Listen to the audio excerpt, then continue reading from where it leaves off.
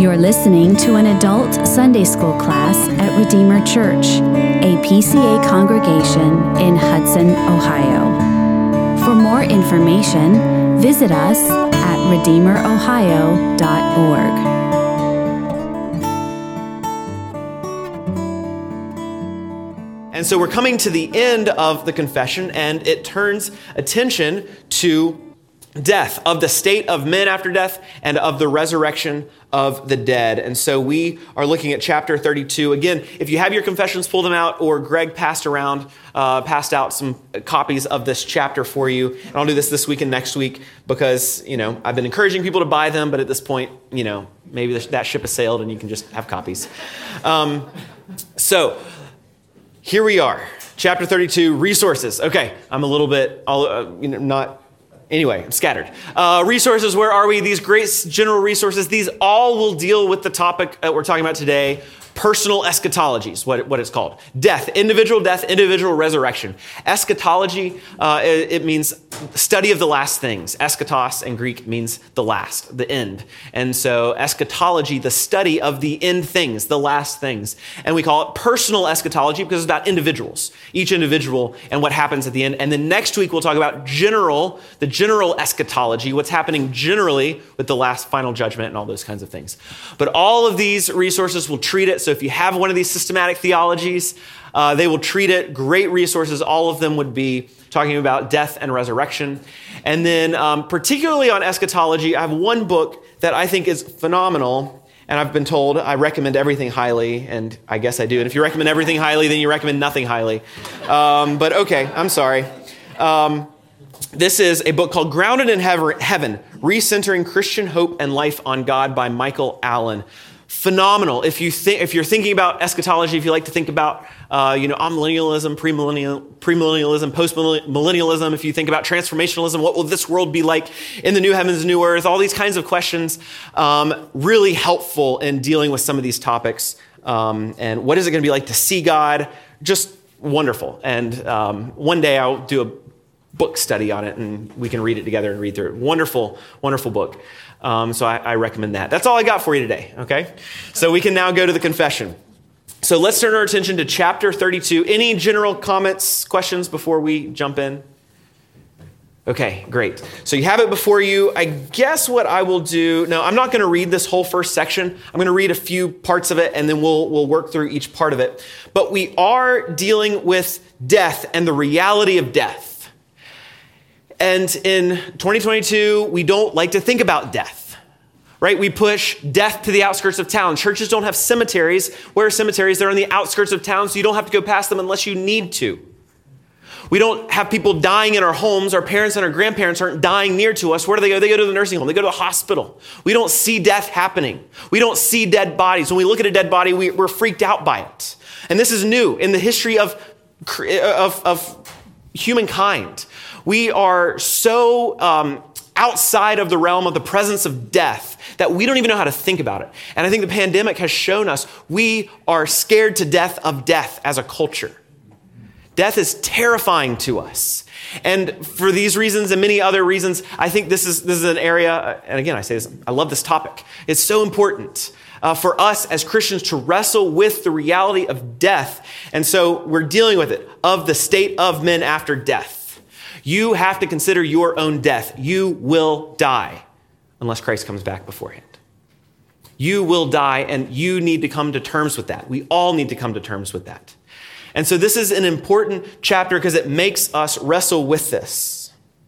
And the confession calls us back to this biblical reality that we will all die. And I think we're all better off thinking about death. Right? It's not morbid. It's not this weird fascination that maybe some people have that. But to Christians, thinking about death is a good and a healthy thing. And so we're thinking about it. We're going to talk about it. And so let's start with this first phrase here. As the first paragraph, first section is answering this question, what happens when we die? What happens when we die? And so the confession starts off with this. The bodies of men after death return to dust and see corruption. We're going to stop there and stay here for a few moments. The bodies of men after death return to dust and see corruption. There's a lot going on even in these few words. And one of those, remember to step back, we saw in chapter 6, section 2 of the confession, I'm sure you all remember, that humans are bodies and souls. A human being is not simply a soul trapped in a body, trapped in some external robe, but the human is the body and the soul together. This is classic dichotomist view of the human person. We are body and soul wedded together. And so when our bodies die is what's being questioned or what's being discussed here. When our bodies die, what happens to them? They return to dust and see corruption. This is unnatural. This is not right. This is not how we were created to be. You remember in Genesis 2 what God said to Adam, right? He said, if you sin, if you eat of the tree, in the day that you eat of the tree of the knowledge of good and evil, you shall surely die. Human death was not something that occurred prior to the fall. Human death is an unnatural curse upon us because of our sin. And then we see the curse after Adam and Eve fell. This is Genesis 3:19, where God tells Adam, by the sweat of your face you shall eat bread till you return to the ground. For out of it you were taken, for you are dust, and to dust you shall return. So God curses Adam and all humankind, you will die, you will return to dust. Your bodies will die. This is the result of sin, a result of the fall on all of us. And so we see death is not a good thing. It is now a natural thing. It's really fundamentally an unnatural thing because it is something that was not a part of the good creation. But now it's something that we will all experience. It is a common thing for all humanity. But it is not good. But it is inevitable unless Christ returns first. So the emphasis here in this first phrase is the unnaturalness of it, right? We will return to dust and see corruption. It's reflecting that curse language and the corruption aspect of this. Our bodies will lie in the grave and they will be corrupted by the natural degeneration of our bodies, right? And so that's what's happening to our bodies. And so let's go on. Well, we'll stop there for a brief moment. Sorry. I have one other thing I want to say. Sorry. So one other aside that our shorter catechism brings up that is really, I think, wonderful and glorious. It talks about the person lying in the grave, the person who has died, that body that's lying there. And sometimes, we'll look at an open casket and say, oh, that's not grandma. That's not grandma anymore. But the confession actually says, yes, it is. Listen to this. This is a shorter catechism. It says the bodies, shorter catechism 37, what benefits do believers receive at death? The benefits is a couple things, but I'm focusing on this one phrase. The bodies of believers are at their death, being still united to Christ, they do rest in their graves till the resurrection. So it's interesting, fascinating. The bodies of believers in their death are still united to Christ. And they get this from Rob, 1 Corinthians 4, or 1 Thessalonians 4. Rob, where are you? Are you here, Rob? Oh. What an incredible servant there. What an incredible servant. We had a discussion about this week. 1 Thessalonians 4. 1 Thessalonians 4 talks about this resurrection and talking about those who are dead now, talking about they sleep in Jesus. Even though we are dead, our bodies are dead, they are still united to Christ, still united to their Savior. So we see grandma in the casket and say, oh, that's not grandma. Don't worry about it. No, this is the same body that's united to Jesus Christ. Even though it's dead, it won't stay dead. Why will it not stay dead? Because of the power of the resurrection of Jesus Christ. And so there's a real dignity that the shorter catechism puts upon even the dead human body. There's a dignity that it ought to receive. That's why we see all in the Jewish tradition. How was Jesus' body treated after death? It was embalmed, treated with great reverence. It was buried with great dignity. And this is the Christian tradition ever since, right? For the majority report is this kind of treating the dead body with great dignity because it is still united to Christ. And so the shorter catechism emphasizes this resting until Christ returns. The confession emphasizes the corruption and the unnaturalness of it. But both of these things are true. It's a resting while corrupting, awaiting the bodily resurrection. Mary Alice. Cremation. Yeah. I was wondering if somebody would go there. So I will give you a few thoughts that are not from Scripture, right? So I want to be very careful on this, and I can't speak more than what I said. I think what I said is biblical, right? Now, what do we do after death? What should we do with bodies? How should we treat them? And I think we need to our conversation earlier, we need to be intentional. We need to be thoughtful about what we do. We don't just do what the culture does just because that's what the culture does. We don't go through the motions just because everybody else does it this way. We don't say, well, just burn my body because I don't want to be cremate me because I don't want to cause a problem for anybody else. I think we need to be a little more thoughtful, stop and say, why? Right? What does this show? What does this demonstrate? What does cremation demonstrate? The argument could be made that it demonstrates a lack of respect for the body. Some could say that, right? There are other reasons people might do cremation. And I can't say it's immoral or a sin or anything like that, but I want to say, what's the best way to dignify the human body that will rise again on the last day, right? Now, we'll get to this later, but it's the self-same body that dies that will rise again, right? It's the exact same body. Now, what does that mean? Because people die at sea and their bodies fall apart and, are eaten by fish and whatever. The bodies in the grave rot and they go into the earth and then they become, oil thousands of years down the road, right? Our bodies are now, bodies from the flood are now being consumed in our cars. And now going up as greenhouse gases, right? So, okay, what do we say? The self-same bodies? Is it the molecules? Is it the cells? I don't know. But it sees corruption, and the same bodies will be raised up again. I don't know. And so, no, because you're cremated doesn't mean your body's not going to be raised again. It will, absolutely. So I don't think it's a denial of any of those realities, but I just want to encourage us to be thoughtful. And because somebody's cremated doesn't mean it's sinful or wrong. You can probably see my preference. And I told Erica when I die, please don't cremate me because I don't want that for myself, but I can't say that is a law, thus saith the Lord. And so that's kind of where I'll, that's what much as I want to say.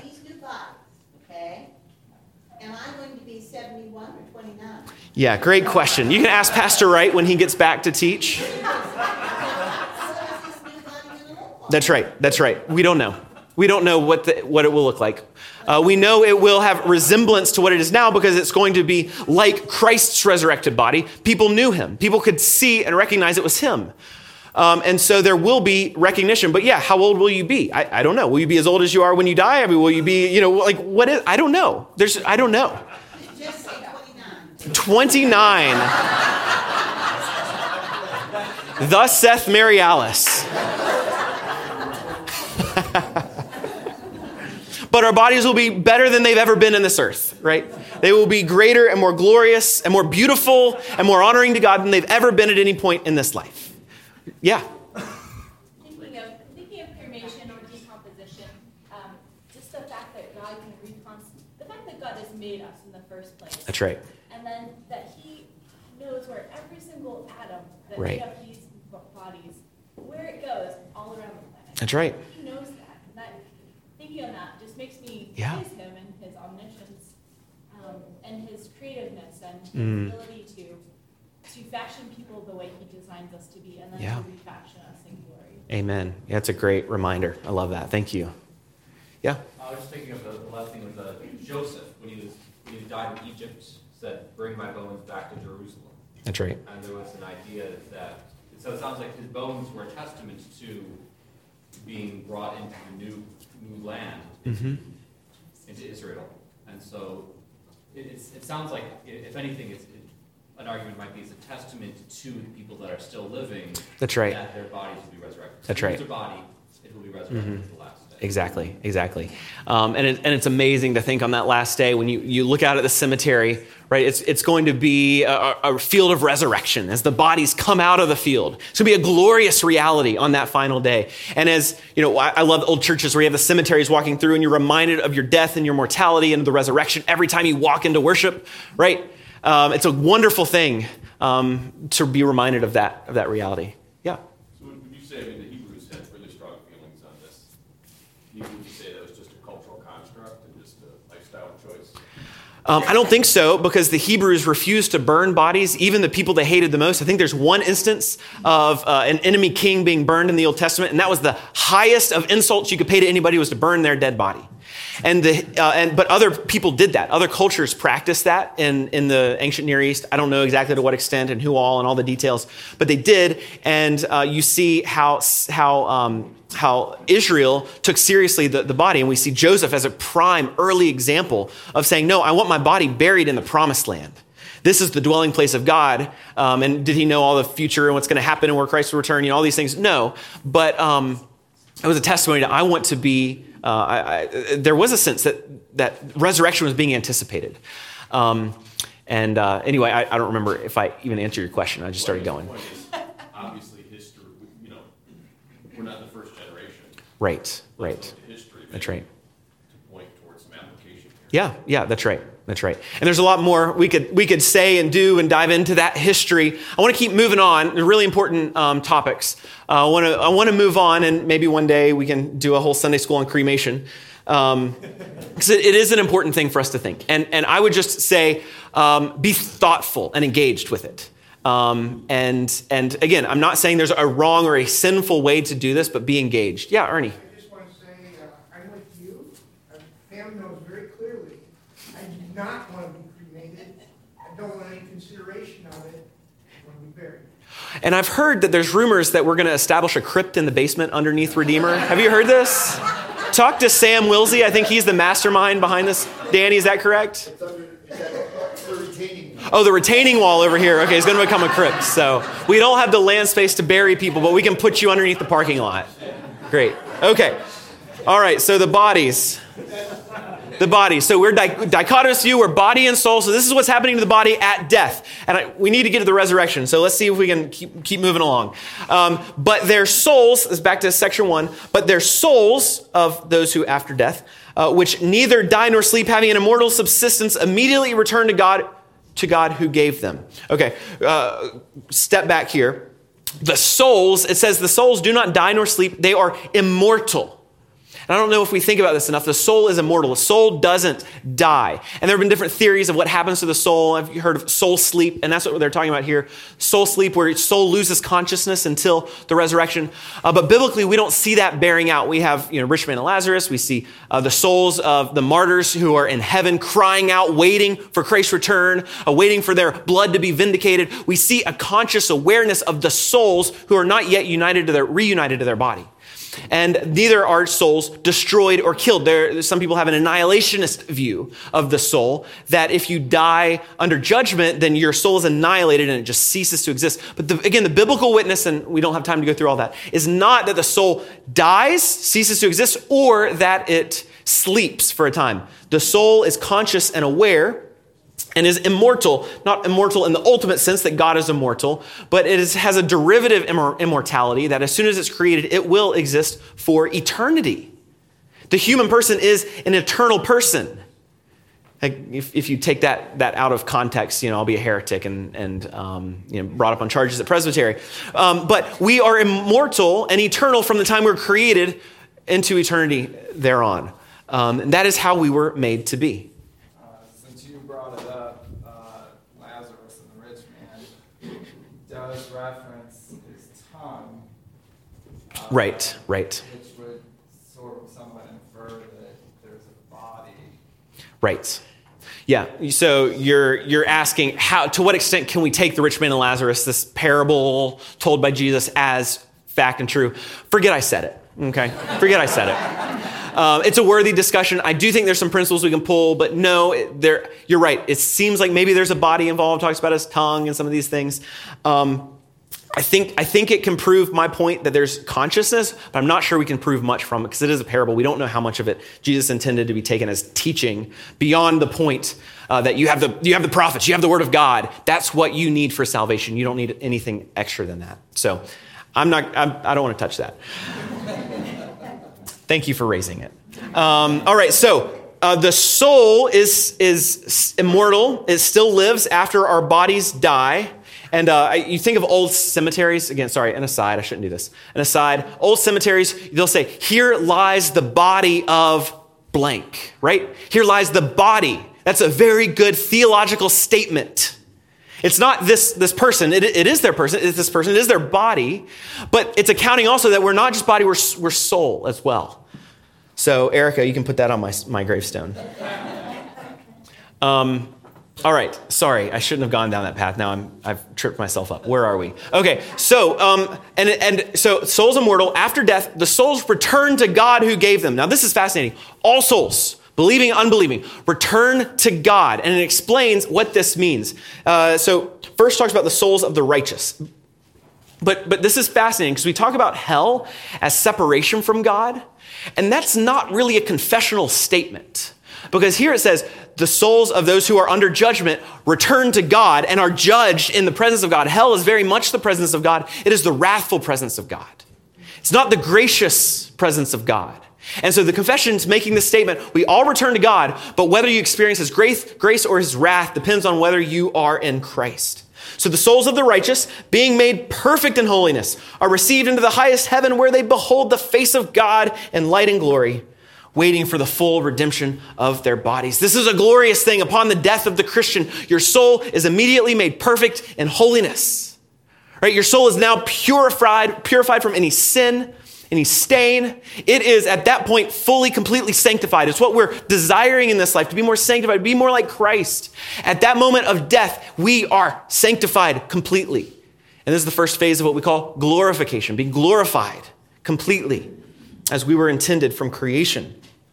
So we were made perfect in holiness, received into the highest heavens. As Jesus says, today you will be with me in paradise, to the man who dies on the cross beside him in faith. Today, in that moment, you will be with me in the highest heavens. And here you behold the face of God. This is the blessing, the Old Testament blessings, that God's face would be upon you. And in this life, that face is always mediated by his word. We don't see the face of God. We can't see the face of God. We see the face of God insofar as he has revealed it through his word. It's a mediated face. We do theology mediated through his word. But there we will see an unmediated face of God. We will see God as he is. And again, we think of eyes. We won't have our bodily eyes. We'll be a soul, but we'll be able to behold and see in a sense God's very presence.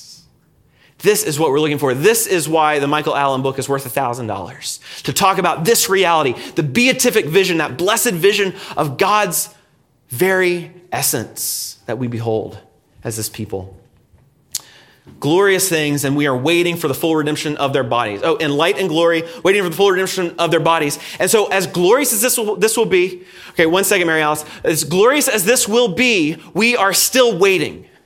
There will still be a sense of yearning for Christ's return. This isn't perfection yet. This isn't the garden, the new heavens and new earth being instituted finally. This is waiting, a preparation, but beholding the glory of God, but waiting for our bodies to be reunited to our souls. Mary Alice. Okay, we have this first part of this confession, talks about heaven and hell. Where's Sheol? Yeah, Sheol. Great question. Sheol is, hold on, let me look at something real quick. I want to see if I can punt till next week. Okay, no. So Sheol is a way of Hebrew speaking about what happens to people after they die. Sheol sometimes has a negative sense of being a place of judgment and torment, but Sheol doesn't necessarily have that sense.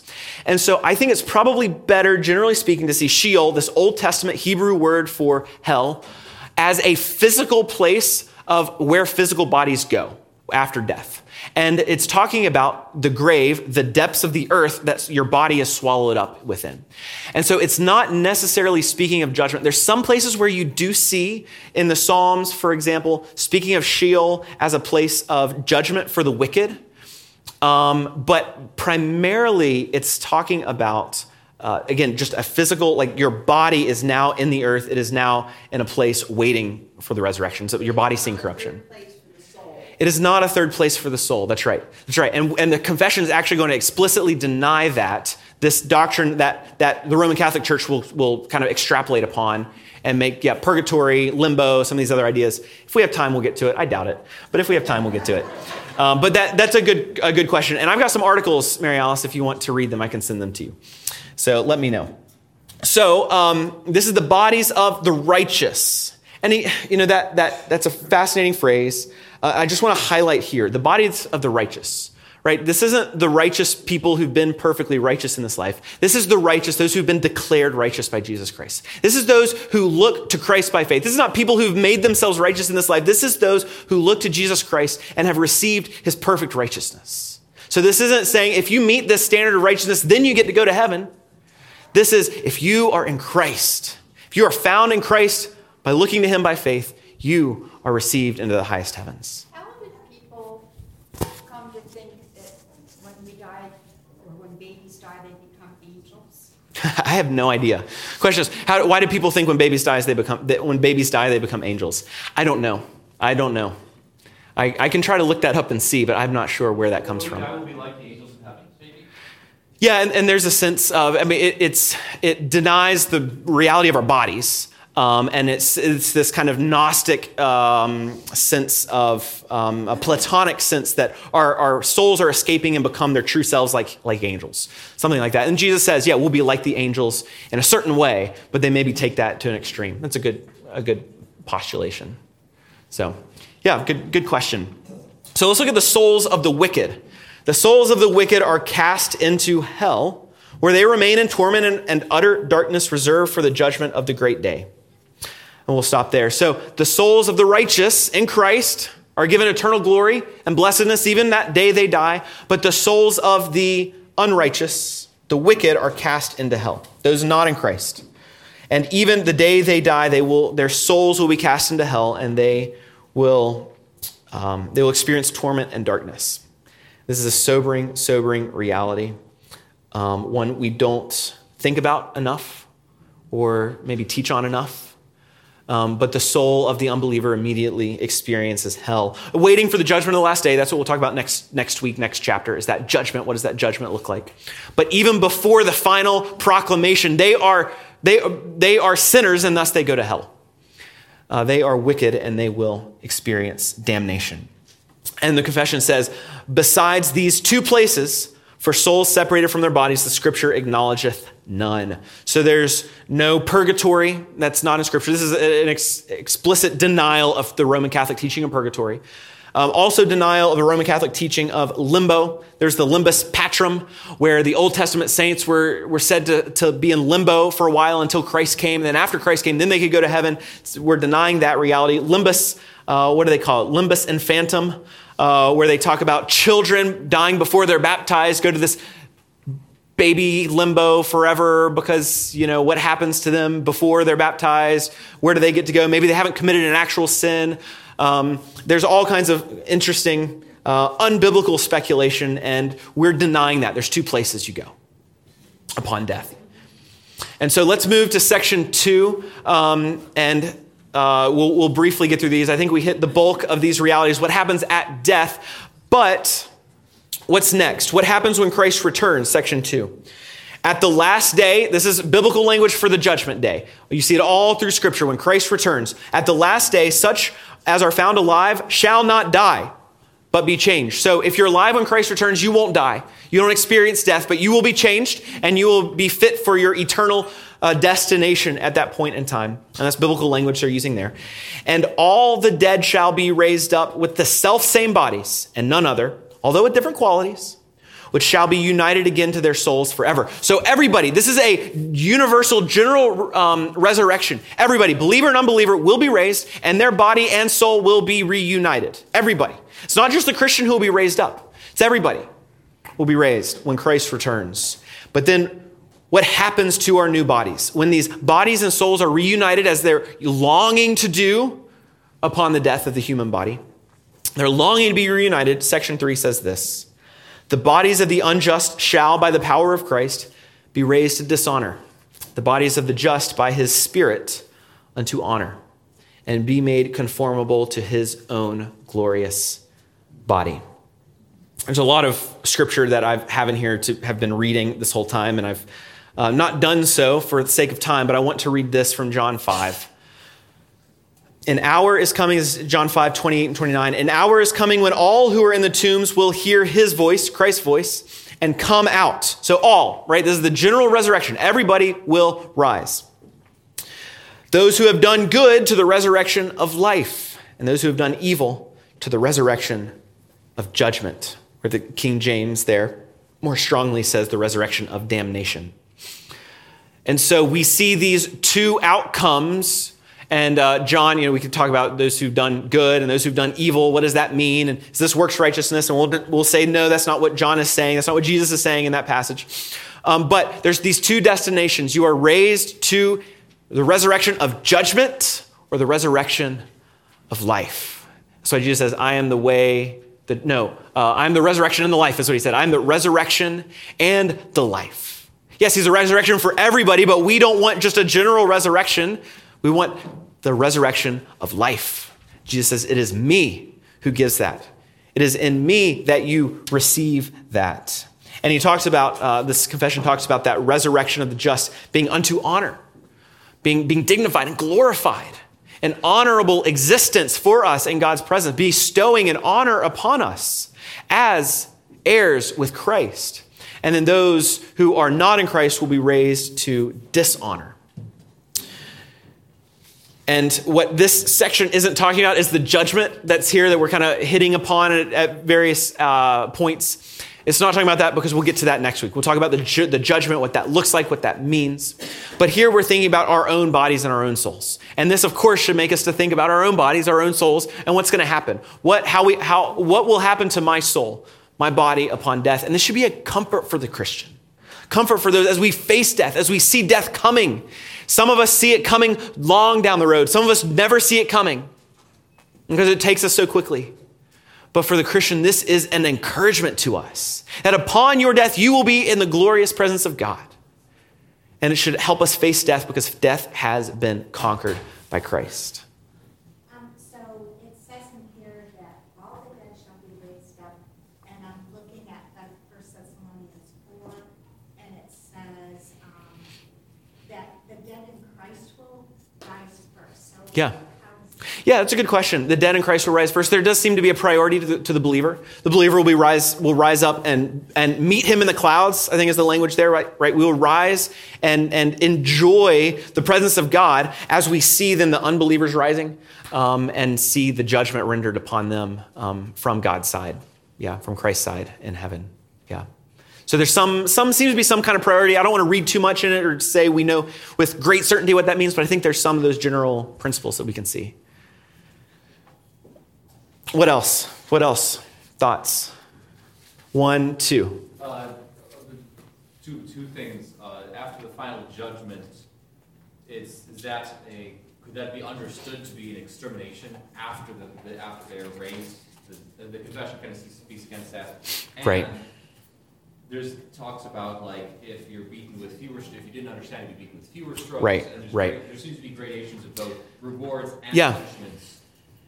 That's right. In Scripture. Yeah, I think we'll get to that a little bit next week. But I think you're right that you are right that the unbeliever does not cease to exist after the judgment. That's again that annihilationist view, and that's why they talk about the soul being immortal. It's not going to cease to exist even after the judgment. And so that's right. And then the question of are there gradations and rewards and punishments? And yes, I do think that's correct. And we'll circle back to that next week. It's a good point. Even though our soul is in heaven in this intermediate state, we're not fully happy or satisfied. That's right.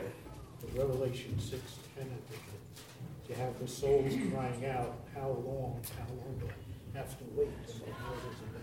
That's right. So the comment was, even in this, some call it intermediate state, waiting for our bodies to be reunited to our souls, there's still not a complete contentment, right? Well, there's a contentment, but there's an understanding that this is not how it's supposed to be. We're waiting for that final day. As you said, right? The soul's crying out, how long, O Lord? Waiting for Christ's return, waiting for our bodies to be reunited. And that's happening today in heaven, right? The souls of the saints are waiting. When will Christ return? All the saints in heaven are awaiting that day as we are as well. So would you be comfortable in saying the New Testament accounts of those who have died and been brought back to life, how is that reconciled with this particular part of it? Yeah, so New Testament examples of those dying and... When it falls outside the window, is brought back. That's right. The young girl who dies, Christ raises, what happens to them? And I would say these things are true. Maybe they experienced heaven for a little bit, this kind of glorious existence. I don't know. I don't know if I can say much more than that, that these things are true and their bodies died and their bodies resurrected as well. Like what happened to Lazarus while he was in the grave? Right? Both are true. I don't know exactly what that means. Unfortunately, Lazarus didn't write a book, 3 days in heaven for us to have. I wish he had. It would have been great. But I am highly skeptical of those kinds of books written today because we don't... Anyway, I'll stop that. Okay, did I see another hand? Okay, well, we are only 2 minutes over today, so that's a success. Let's pray. Father, we are grateful that you have given us your Son, and us being united to him, body and soul, gives us incredible hope for the future, that we will be in your presence for eternity. Thank you for this glorious hope that we look to with great anticipation. Oh, Father, continue to prepare us for our own death. Even as we worship here in the coming hour, build us. May we, with great anticipation, await that day of Christ's return. Come quickly, Lord Jesus, we pray. In his name, amen. Go in peace. Thank you for listening. For more information or to connect with us, visit us at redeemerohio.org.